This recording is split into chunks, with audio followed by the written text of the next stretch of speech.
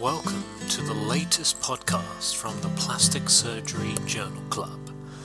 Each month we review and appraise a journal article, typically from PRS, and summarize it for you in this podcast.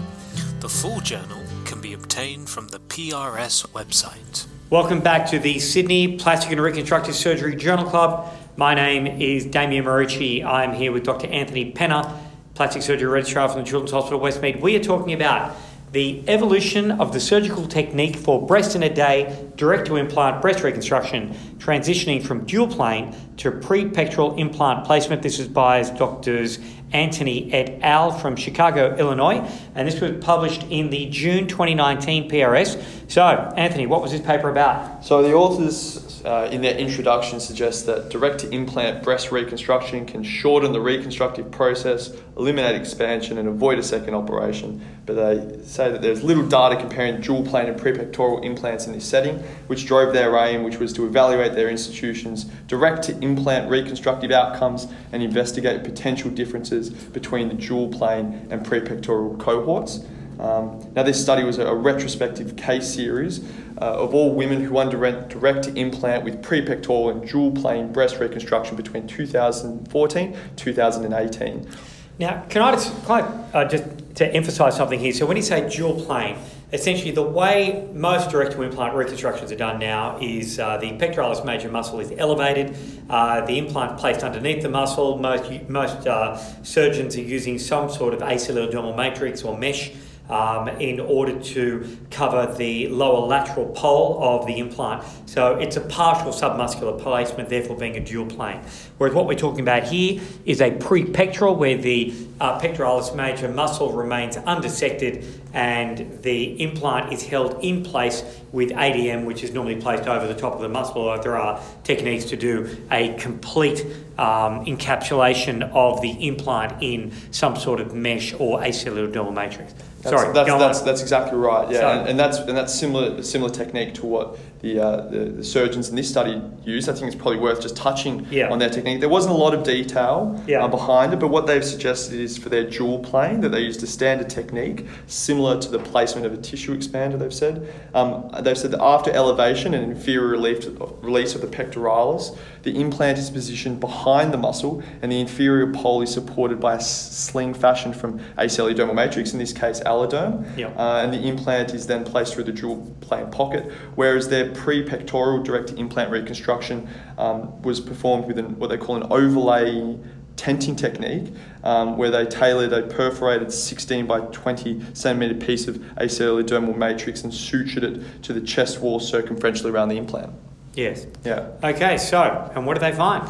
Well, in terms of what they found, I guess I just want to touch that all these patients were done by a single plastic surgeon, and they had two breast surgeons for the cutout. And the statistical analysis was only done for those that had completed 1 year of follow-up.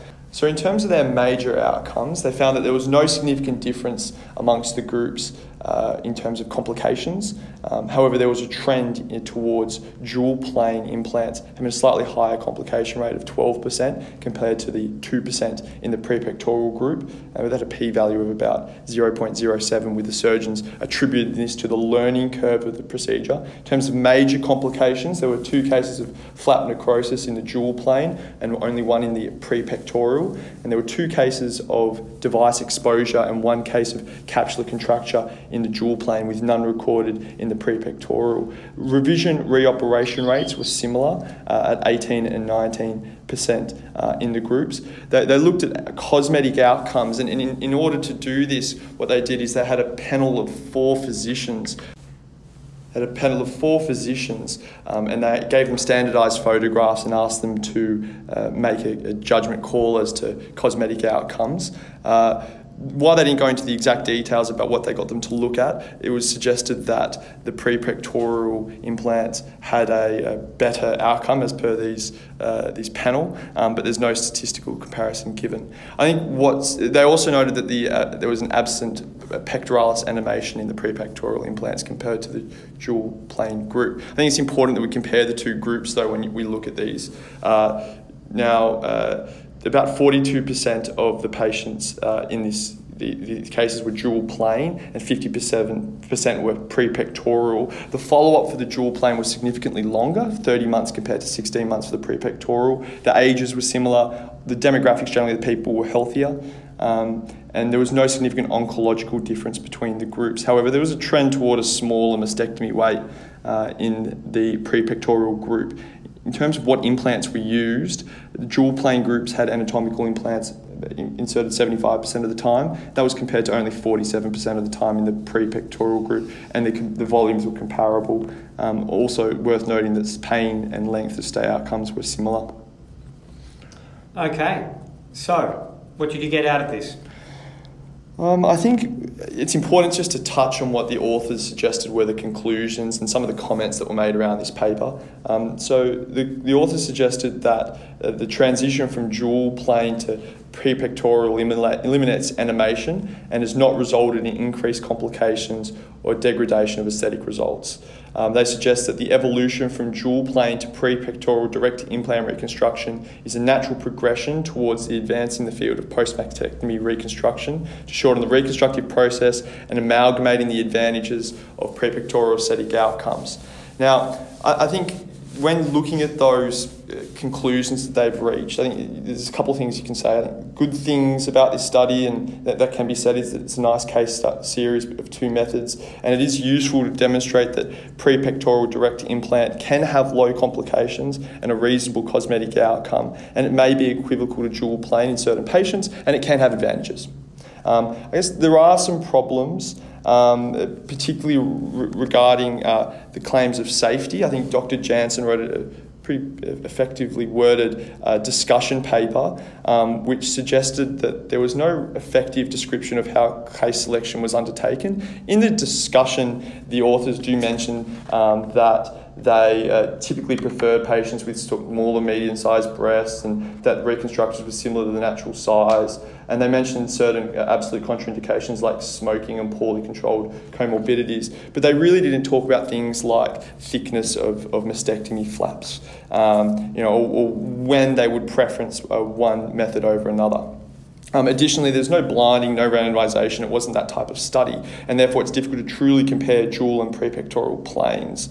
And so there are questions about how effective and capable this paper is to talk about safety. But regardless, they do provide some complication data, which I think is reasonable. Yeah. Additionally, it's a shame the follow-up was short. It would have been nice to be able to comment on long-term sequelae like capsular contracture.